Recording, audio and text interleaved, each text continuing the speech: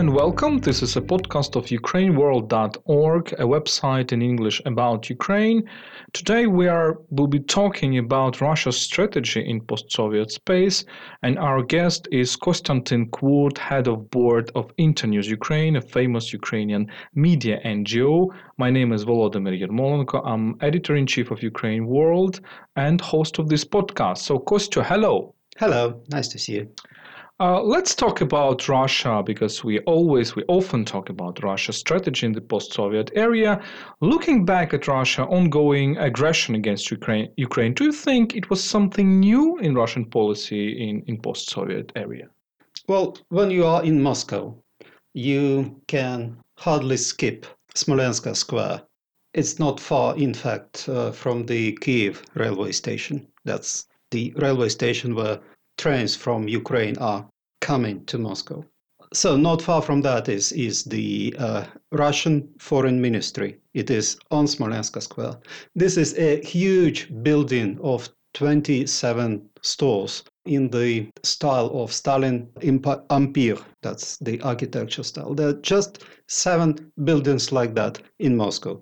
And one of them is Moscow University, another one is Russian Foreign Ministry, and one of them is actually Hotel Ukraine. And it's very symbolic. When you stand on the bottom of this huge building, you understand with what kind of nation we are disputing right now. It is imperialist nation. They think and they act globally. Nothing new. So do you think that was a model tested in the past? For example, we can talk about Russian aggression in Georgia or the events in Moldova and Transnistria. Do you see some similarities or there are more differences? There are many similar things, but let's get back to the 1985, for example. That is the beginning of Soviet perestroika. Question is, why did it happen at all? Well, because when Soviet Union came into Afghanistan with the idea of bring socialism, but in fact get closer to the Persian Gulf, the West imposed sanctions. And that sanctions, they provoked a bankruptcy of the Soviet economy. And at some point, Soviet Union decided that they have to change something. When they started to change something, they thought, well, we really do not have money. Let's change more things. And that change in more things did mean that, okay, we have 280 million people. There are too many people. We have too many social obligations. We simply do not have enough money to pay all possible pensions, etc., etc. Let's downsize. Let's downsize and let's keep whatever is really important for us. And but having said that and having done that, basically, Soviet Union stopped paying money to 100 million people, which were not in Russia itself. But speaking of influences, speaking of something that generates cash, because when you cut something, like, for example, when you cut a country, they are good assets and they are bad assets. Good assets do generate cash. So they still wanted to keep control on something that do generates cash. Is it correct to say that, for example, the Soviet Union collapsed in 1991, right? But in some cases it continued to exist in another form, and that was kind of the relationship between Moscow and post-Soviet republics, and Moscow was trying to control them anyway. So they had de jure political independence, but de facto they didn't. So when they tried to enhance the independence, like Georgia, Ukraine, and Moldova, they were punished. Exactly. It is just like that. Because what is Ukraine? Ukraine is the way to Europe, to South Europe and to Central Europe. It's very important to keep that under control. For Russia, it is important to dominate in the Black Sea. This is something they had since 18th century, so they are not ready to lose that. Speaking about Middle Asia, countries like Tajikistan, yet again, this is the border with Iran, the border with Afghanistan, getting closer to the Gulf. I mean, this is very important, not to mention the drug trafficking from Afghanistan to Europe through, yet again, Tajikistan, Russia, and Ukraine. You are head of a media NGO, Internews Ukraine, so you're dealing with information and how Russia was using the information as a tool in this hybrid warfare against its neighbors. Very actively and very effectively. And in fact, we are speaking tradition. The Russia was using information to achieve their goals for centuries. For example, the world famous Russian poet Pushkin, he did write a poem Poltava, where Ukrainians are described in a bad way, let's put it mildly. For example, Mazepa, he is involved not only in betrayal of Tsar Peter, but also in some sort of closer to pedophilia. So it's a great thing, and it's a great scene as a piece of propaganda. One of the lines of this poem describes a field covered by killed Swedish soldiers, and it describes as a bunch of insects of black color. Why black color? Well, because black color is the negative connotation. Historical fact is the uniforms of Swedish army were blue. So, we are talking tradition. And now in modern world, Russia invests billions of dollars and euros to build, maintain, enhance very effective, very aggressive, very creative channels of modern communications. First of all, we are talking television, and we are talking social networks, we are talking internet in all possible ways. It's interesting that you mentioned 19th century because we usually say that, Russian current propaganda is using the Soviet models, but it's very interesting that you mentioned classical Russian literature. There is, for example, a book, I guess, by Emma Thompson, which is basically focusing on this literature as a kind of a way to propaganda. But if we come back to the Soviet style of propaganda, what's happening now with RT, with Sputnik, with all this army of bots, and what was happening during Soviet times? Do you think there are more similarities or differences? Yet again, we are talking tradition. I think there are more similarities in, to begin with. They can be fine. They can be fine-tuned tactics, but strategy is the same. And strategy is to have global domination. And what modern time did bring to Russia as a possibility? They took it as a possibility. Let's use the weaknesses of democracy, as they call it, to achieve our goals. Let's find people which are not happy with the existing world order and get them on our side. It's been always like that. Russia is often described as a KGB state. Do you think that it is using KGB methods right now, including in foreign policy? How to understand them better? Well, KGB is an organization that knows how to achieve their goals. They can be mean goals, but they know how to achieve them effectively.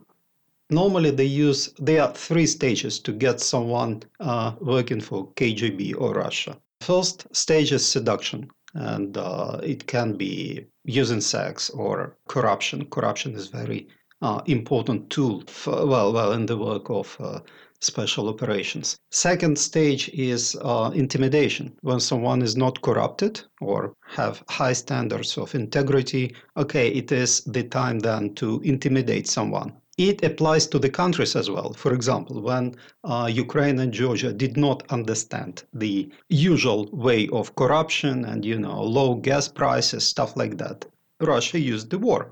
And the third stage is murder. So yet again, if someone is not possible to intimidate or to corrupt, they kill someone. For example, they killed Skripal. They were trying to kill Skripal. They killed Litvinenko. And that works as well. You see, they do it publicly. And if they do it publicly, this is a new thing. It works to intimidate others. it works in a way that peoples and governments, they actually start thinking, well, should we really mess with Russia?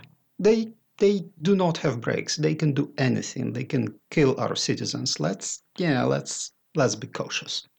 So I think it's indeed a very good point that the Russian kind of a mentality, well, I would not say mentality, but a style of political action is that this image of no borders, right? No No borders, breaks. no limits. No borders, no limits. But talking about KGB, there is one of the models which is called reflexive control, right? When you try to penetrate the brains of an enemy and push the enemy to act as you wish. And do you think it was also tested in post-Soviet space, including in Ukraine? Of course. I mean, in Ukraine, it was used a lot. And yet again, it has a tradition because when Ukraine was between 1917 and 1919, there was such a thing in Ukraine as Ukrainian People's Republic. So it was a prototype of modern Ukrainian state.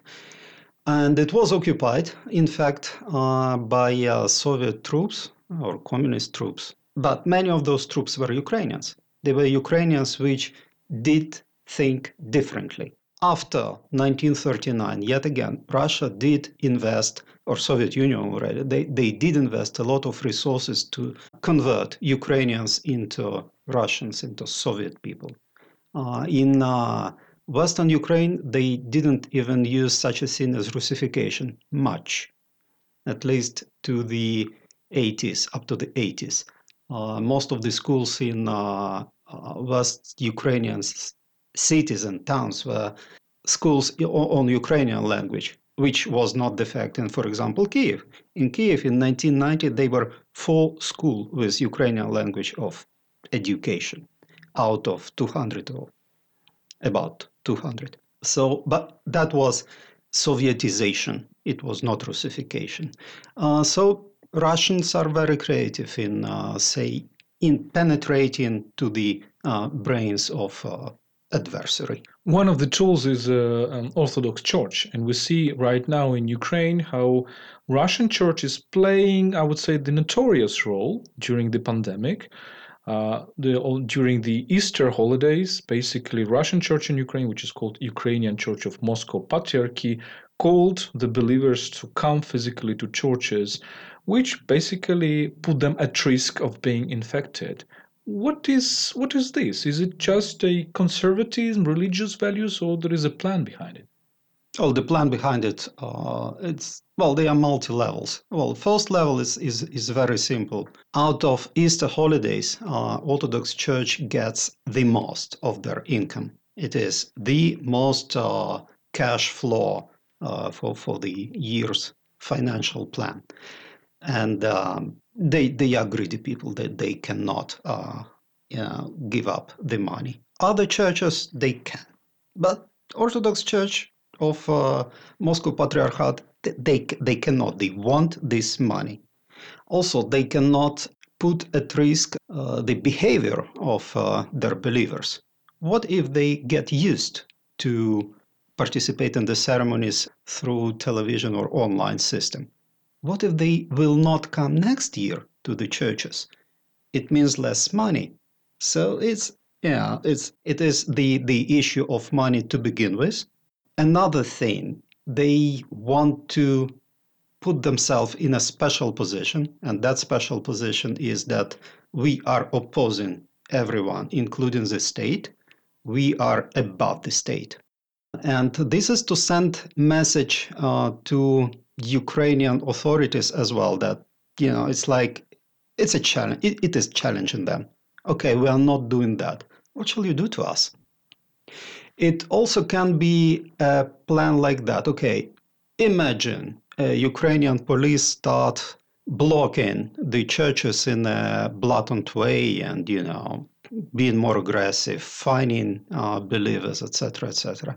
Immediately, it will be immediately that fact will be on Russian channels, on Western channels. Immediately, Ukrainian state will be accused in limiting the freedom of religion, that kind of stuff. So it's interesting. Yet again, they are creative people. It's nice. Well, it's very interesting to have that kind of enemy. There is a lot of talk in Ukraine that we are facing a kind of a revanchism, that it's not necessarily that President Zelensky is doing this kind of program of moving back to pre-Maidan times, but there are some people around him, and there are more and more influential people around him that are having this program in their minds. What do you think?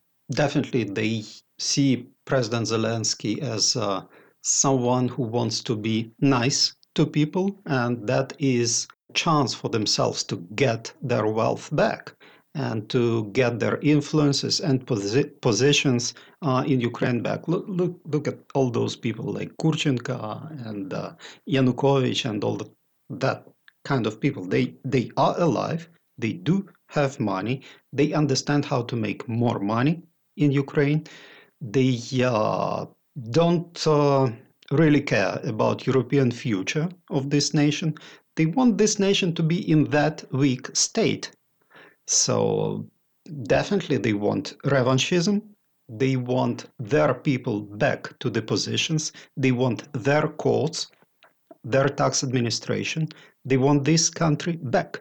How to counteract it? How to fight against these influences, Russian or pro-Russian influence? What do you think? In all possible ways. I mean, we can't be just nice. I mean, it's like, we just have to realize that. Um, for example, let's take the army. The job of the army is to kill enemies. It's not parade. Parade. It's not help. It's not helping necessarily in the case of natural catastrophe. Their job is to kill people. So if we are talking secret services, they have to kill enemies as well. This is Konstantin Kvurt, head of board of Internews Ukraine, a famous Ukrainian media NGO. We are talking about the Russian strategy in Ukraine and in post-Soviet space in general. Probably last question, what do you think the international community should do after the pandemic? Because we understand that pandemic will weaken everybody, including in the West, and there will be less funds and less attention to such threats and risks as Russia poses. What do you think we all should do? Well, I think we have to give up a little bit of hedonism, which did which was promoted, in fact, after 1995, when the world understand that cutting back with military expenses is a good thing, and enjoy the fruits of disarmaments of all possible ways. Be more modest and reassess what is important for the state and why states do exist altogether. Because the states, they do exist to provide security to the nations. Speaking about globalism, speaking about expansions, speaking about influences abroad, it is a chance for Ukraine as well to reassess and rebrand the Ukrainian state, to explain to Ukrainians why state is important.